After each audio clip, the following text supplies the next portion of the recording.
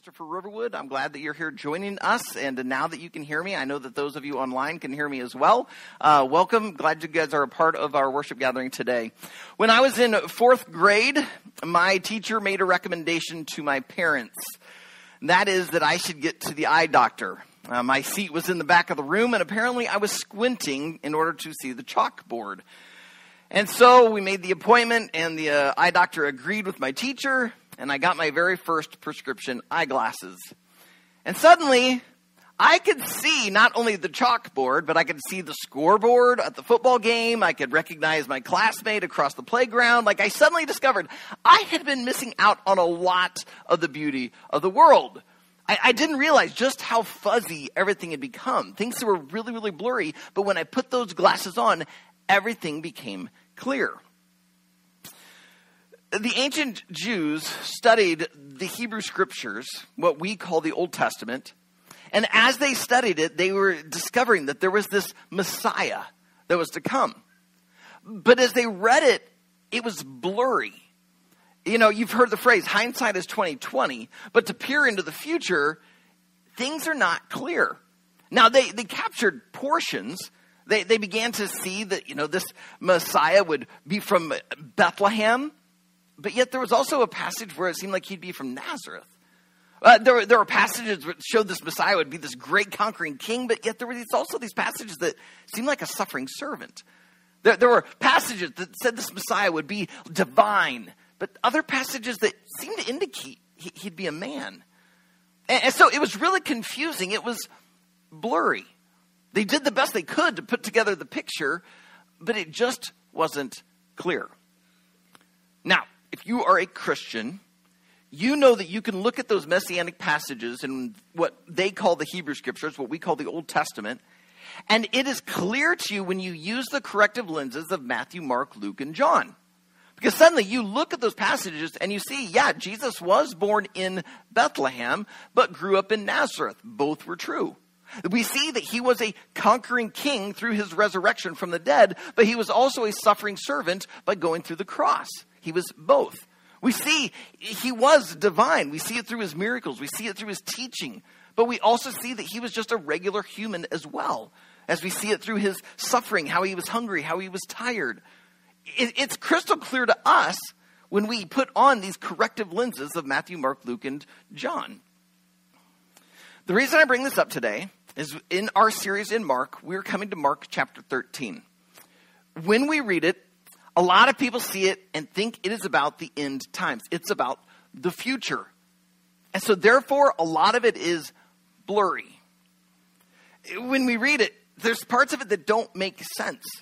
We're kind of like those ancient Jews trying to look for the Messiah. We're the same way as we look for the end of time. Now, there are some people who will tell you that they have Mark 13 all figured out.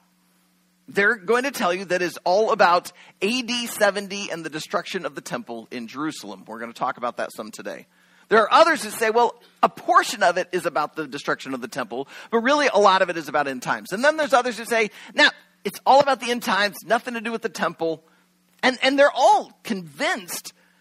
But the fact that none of them agree, even though many of them are very, very smart scholars, they have a high regard for the Scriptures. They can make a really compelling argument for why they believe what they do. But the fact that they all disagree with one another just continues to make me feel like it's blurry.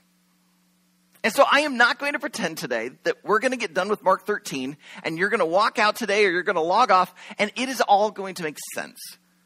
I am not going to be your corrective lenses today.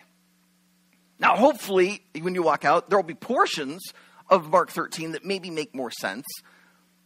But it's still blurry for me after spending time studying it this week. So I'm not going to figure you're going to have it all figured out as well. However, I do hope you at least see one thing clearly. That when we get done today, you'll see there is one thing in Mark 13 that stands out. It's the same thing that has been standing out throughout the entire book of Mark. I hope you walk out today very clearly seeing that Mark 13 is about Jesus. And that today will encourage you and also challenge you no matter where you're at in your spiritual journey. So as we get ready to go to Mark 13, let's pray. Heavenly Father, I pray that you would guide my words today as we come to a difficult passage in the Word. May you be our teacher and guide. And Lord, any frustration we may have about some of this not making sense, may it lead us to trust you, to want to learn these things greater. But God, I pray also that these things would not become a distraction to that which is ultimately the most important. And that is your love for us shown through the person of Jesus.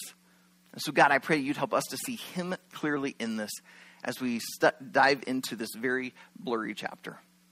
In Jesus' name we pray. Amen. All right, so if you brought a Bible, I'm going to invite you to open it up to Mark chapter 13. If you don't have a Bible, we're going to put the scripture on the screen. We're just absolutely dedicated to you being able to read and study right along with us. I just really encourage you to get yourself a Bible. Now, at Riverwood, we do not mind digital Bibles. So if you have a Bible on your phone, feel free to pull that out. No one's going to accuse you of going and surfing Facebook or Instagram. Use your Bible on your phone. But if you are like me and you're too addicted to your phone and you don't want to keep using that, then get yourself a paper Bible. If you're here in person, stop by our resource table. We've got 2 translations of the Bible. We'll find the one that'll fit you best. If you're online, just go to Walmart or go to christianbook.com, get yourself a Bible, or even just give us your address. We will mail or drop a Bible off at your home, and that way you can have one. Because we want you to have it here on Sundays when we open this up together every single Sunday. But also, we want you to have it to open on Monday and Tuesday and any day of the week.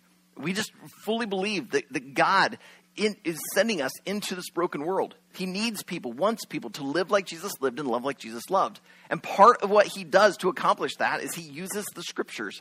And so for you to become more like Jesus, it means getting into the scriptures and looking at the person of Jesus and having the writers help point you to Jesus and help you see just how much God loves you as well as the world, so that he can then send you to be that blessing into the world. Mark 13, we're going to pick it up at verse 1. What we're about to read is known as the Olivet Discourse. In a moment, you're going to hear that this is the longest speech from Jesus, and it takes place in the Mount of Olives, thus the name, the Olivet Discourse. But chapter 13, as we get ready to read it, I need you to realize this is the turning point in the book of Mark. In chapters 1 through 12, we've been seeing the person of Jesus. All right, we've been seeing who he is in his character. We've been hearing him teach. We've been seeing his miracles. But chapter 13 is where things really begin to go dark. Kind of like a Harry Potter book. You know, they just got darker as they went. This is the place where things get dark. Where suddenly we're going to hear Jesus talk about some very scary things. And it is after this discourse that suddenly the events that lead to the cross begin to happen. And so we got to tune in and listen to this, because this is where Mark makes the turning point, moving from just focusing on the person of Jesus and his work to now his purpose of going to the cross. So join me at verse 1. And as he, Jesus, came out of the temple, one of his disciples said to him, "Look, teacher, what wonderful stones and what wonderful buildings." And Jesus said to him, "Do you see these great buildings? There will not be left here one stone upon another that will not be thrown down." And as he sat on the Mount of Olives opposite the temple, Peter and James and John and Andrew asked him privately, "Tell us, when will these things be? And what will be the sign when all these things are about to be accomplished?" And Jesus began to say to them, all right, we're going to push the pause button right there. Let's kind of figure out a little bit of what is going on.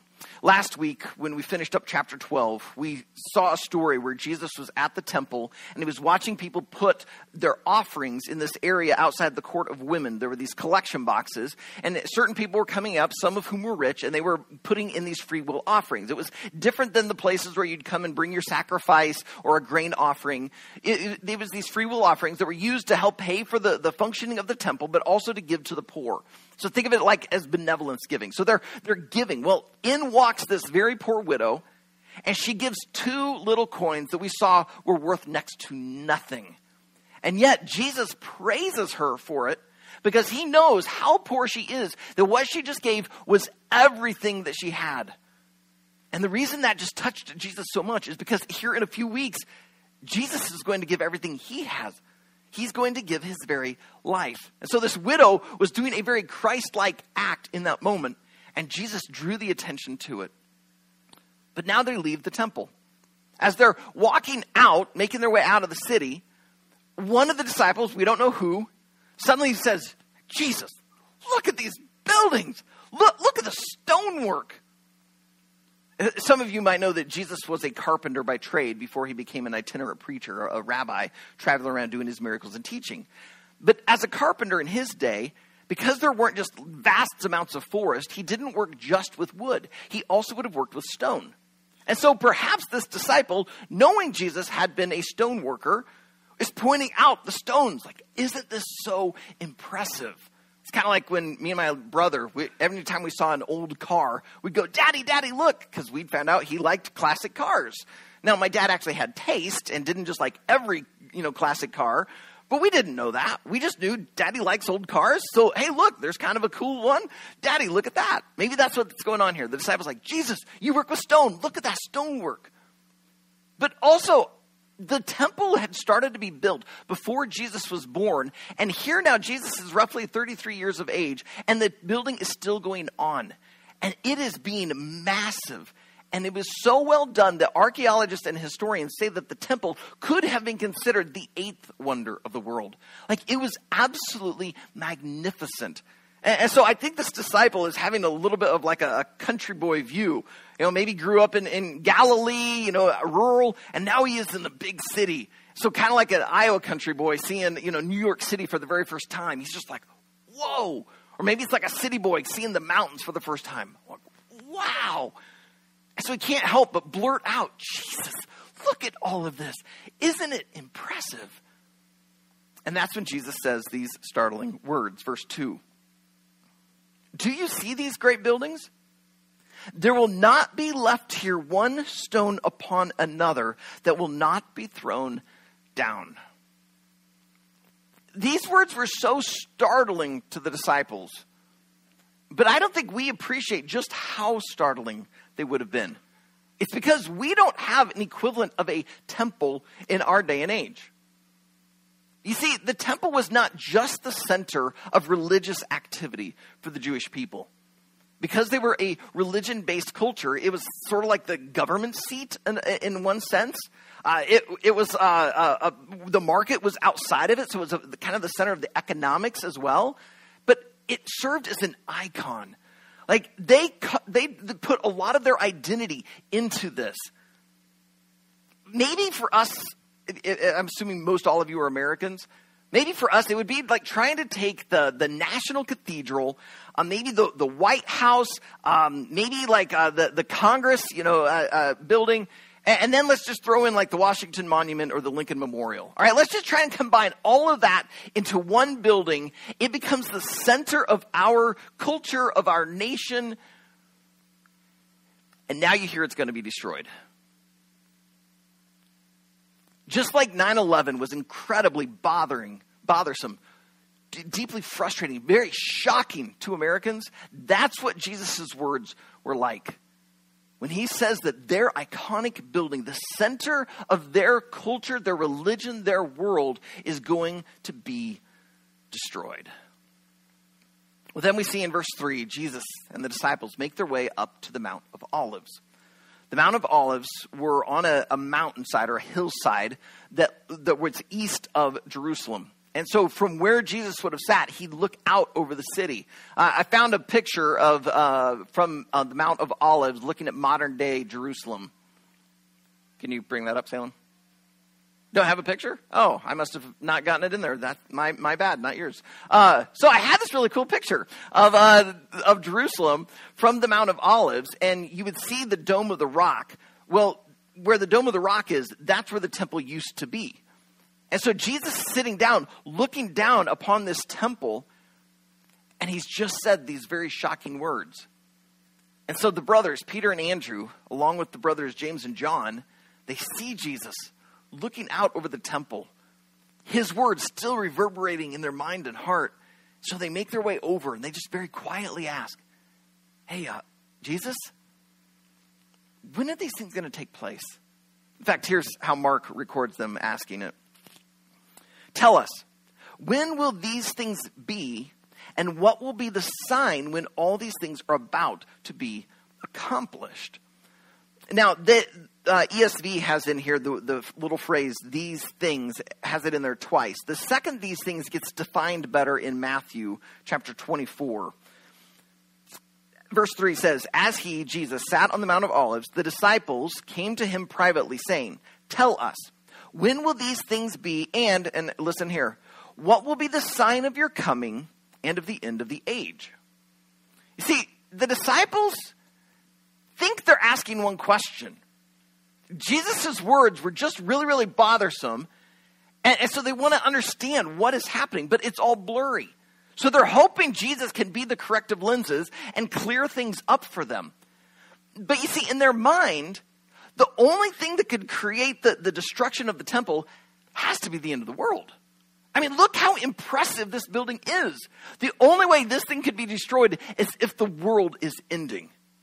And so they unknowingly asked Jesus two questions. When will the destruction of the temple be? And when will the world end and you return? Now, they think they're just asking the one question, but really they're asking two. And Jesus sets out to answer both. So the first thing that we see, Jesus answers them saying that this thing will be destroyed in 70 AD. Now, he doesn't tell them the date that it will happen. But we know that in 66 AD, Israel decides, we're sick of paying taxes to Rome. We're basically governing ourselves. Why do we even need Rome anyway? We want to be autonomous, so we're on our own. They, in a sense, declare independence. Well, Rome kind of liked the money coming in. They want to exert their power and influence. They want to be the Roman Empire. So they're not going to just let Israel go rogue. And so they march in. For 4 years, a war takes place. And Rome wins, and in 70 AD, they utterly destroy the temple. Most people think that is what Jesus is talking about throughout Mark 13. We'll look at that here in a minute. But at the same time, these guys also ask Jesus, and what will your coming and what will the end look like? And so Jesus is also answering that. And that's where things get really, really messy and blurry in this whole entire chapter. I started working through, typically when I start working on a sermon, I read through the passage. Sometimes we'll read through it again. Occasionally I'll grab another translation and read through there and just try to wrap my mind around it. And what is it God wants to say through this passage to the Riverwood family? And then as I work through it, I end up having questions. And so that's when I begin to consult commentaries. This week, I had a lot of questions. And so I reached over and grabbed one commentary. This one's been really, really helpful. It helps me understand some of the background, the cultural context in which these scriptures are being written. It helps me also understand like maybe what other religions were saying or philosophers or history happening. So I pull it out and I start looking through it. And it starts making a very compelling case that most of Mark 13 is about AD 70 when the temple is destroyed. That position is known as the preterist position. And I started looking at it going, wow, I hadn't seen those things, realized those things. And I'm thinking like maybe these preterists have more to their argument than I originally thought. But then I still had questions. So I picked up another commentary. This one had come highly recommended a couple years ago. And so I plunked the money down and I bought it. And I've really enjoyed it. It's been really, really helpful. And I start looking at it. And it starts making a kind of opposite case, that much of this is about the end times. Okay, so now I'm even more confused. So it just on Twitter this past week, I just happened upon a scholar who has a 30-minute video all about Mark 13 verses 1 through 13. And I start watching it. He made some great arguments, but he basically agreed with the first commentary. This is all about the destruction of the temple. Okay, so maybe they are right. So then I consult one more. It's a seminary professor. He's written all these notes on the scriptures. And I start looking through it. And he starts arguing that, no, most of this is about the end of the world. And so by this time, I'm just like, what in the world? What is this saying? Because here you've got guys who are really, really smart, far more educated than I am. And yet they're disagreeing with one another. So what are we to do? Like, do we just pick a camp and go with it and just reject everything else? You know, do we kind of act very American and just kind of pick and choose? Well, I kind of like the way the guy said that. And all this sounds kind of good and hodgepodge our own theology together. Or do we just reject the whole thing? Just too confusing. I just don't want to deal with it. As I've studied it this week, here's where I've landed. But before I share where I've landed, I just want to say the guys that I just referred to, they are so far more educated than I am. Right? These guys have multiple doctorates. Right? They know the Greek. I don't. And so what I'm about to say, take with a huge grain of salt. Okay, this is not biblical truth. This is just little old Aaron Bird working through this and kind of settling on this. But here's where I'm landing right now. Prophecy throughout the scriptures has kind of this dual layer to it. Meaning, it is often prophesied to a specific group of people at a certain time in history, and we then later see in the near future it fulfilled. But because there's this dual layer to it, we see it also fulfilled at another time, often in the person or work of Jesus. Let me give you an example. In Deuteronomy 18:15, Moses is talking to the people, and he says to them that God would raise up a prophet like him to lead the people. That ended up being fulfilled shortly after this in the person of Joshua. Joshua had been serving as Moses' right-hand man, but it wasn't just assumed he'd assume the mantle. And yet God chooses Joshua. Joshua then becomes that leader who leads the people across the Jordan River into the promised land and leads them in battle. And in fact, God shows up to Joshua and says, "Do not fear, be strong and courageous, for I am with you." God chose this man. And so we see the fulfillment. God raised up another prophet like Moses in the person of Joshua. And yet in the book of Acts, the apostles use this exact same passage to say it's about Jesus. Because just as God used Moses to bring the people out of slavery to Egypt, God used Jesus to bring us out of slavery to sin. Jesus is the true and better Moses. And so therefore, it was fulfilled in Joshua, but it's ultimately fulfilled in Christ. The dual layer. So what I suspect is happening in Mark 13, my conjecture, is that there is a dual layer going on. That the things that happened at the top one, that on the surface, much of what Jesus is talking about is about the destruction of the temple, but that because the things that happen in the destruction of the temple get echoed into the future and happen on a broader and deeper level with the destruction of the world. And I see some of this in what Jesus says. So if you still have your Bible open there, pick it up with me at verse 5 where we left off. And Jesus began to say to them, "See that no one leads you astray. Many will come in my name, saying, 'I am he,' and they will lead many astray. And when you hear of wars and rumors of wars, do not be alarmed. This must take place, but the end is not yet. For nation will rise against nation, and kingdom against kingdom, and there will be earthquakes in various places. There will be famines. These are but the beginning of the birth pains." The first thing you see there, he says in verse 6, "Many will come in my name saying, 'I am he.'" In other words, Jesus is saying, along will come these false prophets. Well, if you go into history, you see history records some of these false prophets that came after Jesus. If you look even in the book of Acts, in chapter 5, a rabbi named Gamaliel is talking to the Sanhedrin. And he references a couple of these. A couple guys, one was named, I think, Tertullian. I want to get this right. Oh, Theudas. Theudas, and then Judas of Galilee. And Josephus, the famous Jewish historian, also refers to some of these guys. Right? So there were these false prophets that had come along, and certain people would follow along behind them, like this is the Messiah, and then the person would be killed and things would just kind of fall away. But those things had been happening leading up to the time that the temple was destroyed. Well, in the book of Revelation, we get indication that there will be similar things happening leading up to the end of the world.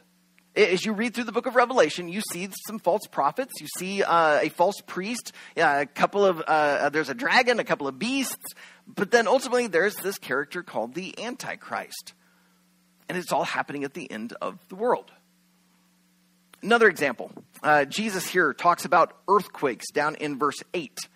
Well, Josephus, that Jewish historian I just referred to, he said that in 62 AD, there was a big earthquake in Pompeii. And then there was another one in 67 AD in the region of Palestine. 67 AD is just 3 years away from the destruction of the temple. There are these earthquakes, things leading up. Well, when it comes to the end times, if you study the book of Revelation, you will see 5 different earthquakes referenced. Again, it seems that there's this dual layer. It's fulfilled with the, at what Jesus said for the destruction of the temple, but it also echoes into the end times, and we see it again. I mean, I think the same thing we could talk about with kingdoms. We could talk about, some of these other things. I think there might be this dual layer. However, I don't think all of Mark 13 has that dual layer. For instance, if you go over to verses 24 through 27, you hear Jesus say this. But in those days, after that tribulation, the sun will be darkened, and the moon will not give its light, and the stars will be falling from heaven, and the powers in the heavens will be shaken.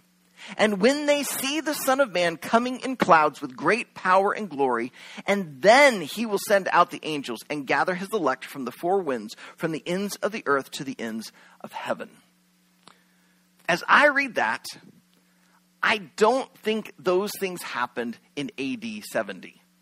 I didn't find anything that indicated that historians recorded stars falling out from the heavens, the sun darkening, and that suddenly Jesus appeared to everyone in the clouds. Now, we hear some of this language right here echoed in portions of the Old Testament, verses 24 and 25. There's allusions there to a passage in Isaiah. We also see some of this in 1st and 2nd Thessalonians. We see some of this in Revelation. And almost all of it is apocalyptic language referring to the end of the world. And so that's where we see these things taking place. And so I don't think this is about AD 70 and the destruction of the temple. I do think it's about the end. However, I could be wrong. The preterists, they have an explanation for why they think even 24 through 27 is actually about AD 70. Maybe they're right. Maybe I'm wrong. That's why I say I don't think you're going to walk out today having all of this be absolutely clear, have complete clarity. But you know what? I'm actually okay with that. You see, so often we allow ourselves to get caught up in details. We want everything to absolutely fit. And what that does is that actually gets us distracted from that which matters most. You see, all throughout this whole chapter, one thing has been shining clear, and that is Jesus himself. What we discover is that this whole entire thing has Jesus at the center. Look at it with me again. Go back to verse 6. As Jesus starts talking, he says, "See that no one leads you astray. Many will come in my name saying, I am he." So this all starts with these false messiahs, these false prophets, basically saying, I'm Jesus, or I'm the Messiah, trying to get people to follow them because they know it all centers on Christ. So they're trying to proclaim to be the one that this is all about. Go down to verse 9. After telling them to be on their guard because they're going to appear before councils, he says, "You will stand before governors and kings for my sake, to bear witness before them." They're there to share the gospel. The gospel is all about Jesus, who died on a cross and rose again from the dead. It's all about him. And so part of what's going to happen, and you see that throughout the book of Acts, these guys end up standing before governors and kings, and they make their plea. They share about Jesus, the one who died on a cross at the hands of the Romans, but he rose again from the dead. It's about Christ. Or even that passage that I just read, which I said was all about just the end times. That verse 24 through 27, 26 and 27 says, "And then they will see the Son of Man." The Son of Man is a phrase that Jesus adopts for himself from the book of Daniel. To him, it is a messianic title. This is him declaring, I am the one. I am God the Son. He's the Son of Man. And you will see him coming in the clouds with great power and glory. And then he, Jesus referring to himself, will send out the angels and gather his elect from the 4 winds, from the ends of the earth to the ends of heaven. To me, it is clear. This is all about Jesus. He is at the center of this, which actually makes sense because he's been at the center of all of Mark. Everywhere we've gone, there's Jesus. This has all been about him. So chapter 13 is no different. And so I think in light of this, we should be asking ourselves two questions. Number one, well, actually, I wouldn't say questions. I think we should walk away with two things. Number one, I think you should actually be encouraged. Too often when it comes to this apocalyptic type language, temples being destroyed, end of the world, the sun darkening, stars falling, it starts to get scary. It's confusing. And so sometimes we just want to be like an ostrich and put our head in the proverbial sand. We just want to ignore it all. Or maybe because it's so divisive, you got people saying, no, it's about the temple. No, it's about end times. You just like, I just want to wash away it and just have everyone be a happy family. And so we just don't deal with it. But as you read through Jesus' words, and I encourage you, go back and read all of Mark 13 today. As you read through it, realize it's all in red. They're the words of Jesus. It's the Olivet Discourse because he's the one on the Mount of Olives giving this speech. Which means if he's able to point all this out, he's in control. Now, he admits down in verse 32 that he does not know the day or the hour that these things will happen. Only the Father does. But just because he doesn't know exactly when it will happen, as you read through it, it's clear he knows what will happen. That should actually comfort you. It should encourage you. Because if he's saying, I know what the end of the world is going to be like, so be on your guard, but take courage, then I think also when your world is falling apart, and it feels like your life is being destroyed, you're going through your own 80-70, he's still in control. He's still there. He's got you. And so I hope that you will read this and actually not get distracted by all this end time stuff and instead see Jesus is in control. He's sovereign. And this would encourage you and comfort you. But also, I think this should challenge us. As I was working on this passage this week, actually this was just a couple days ago, I kind of get to this part as I'm working on it.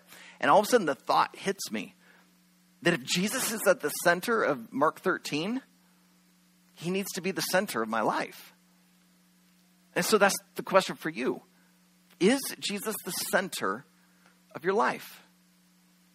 If you are not a follower of Jesus, I want you to know I'm glad you're here. When we started Riverwood back in 2014, we did not start with a dream to steal Christians from other churches so we could have a nice, happy family and be comfortable and sing some songs together. Our goal is to help people who feel spiritually disconnected from God to find him and follow him. We believe that the image of God is in you. That sin entered into the world and has taken that image and twisted it. It's distorted it. It tried to have its own 80-70. The problem was, even though it destroyed it, it did not eliminate it. The image of God is still in you. And so that means God is passionate for you. So we started this church to help you learn this, to know this, to believe this, and to follow the one who died for you. You see, because of our sin, the penalty of that sin is death. But that's the whole Jesus story. That's the gospel. Jesus died our death for us to then give us the life that God always intended for us to live.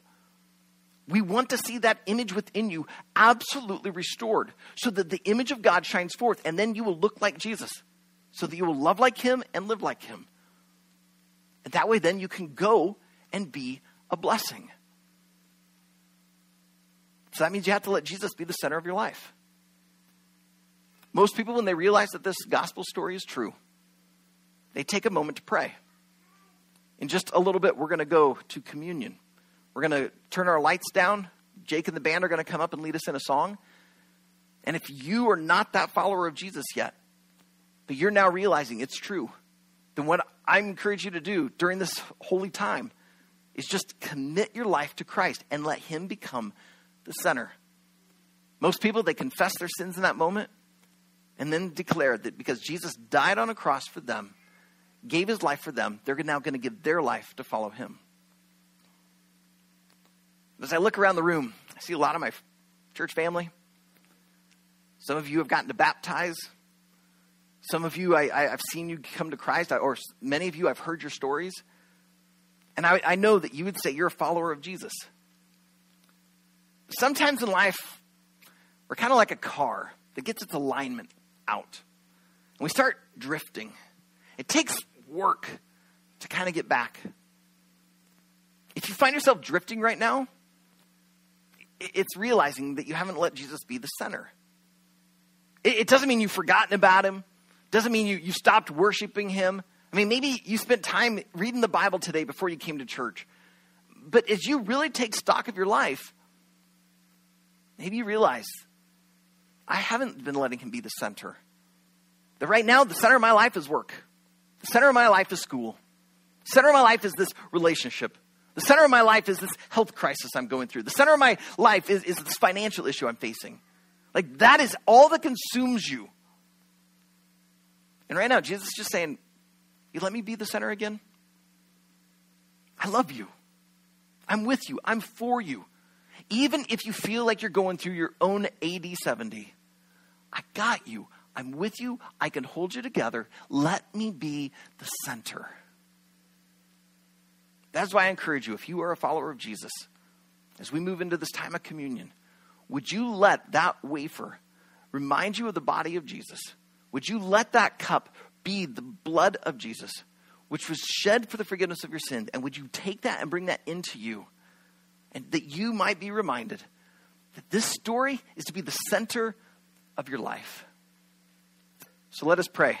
Heavenly Father, my prayer right now is that you would work, that in this time of communion, that you would touch the hearts and minds of everyone that is here, whether in person or online, that you would draw us to you, and that we would allow you to recenter us, to see that Mark 13 is all about Jesus, and so therefore our lives are to be all about Jesus.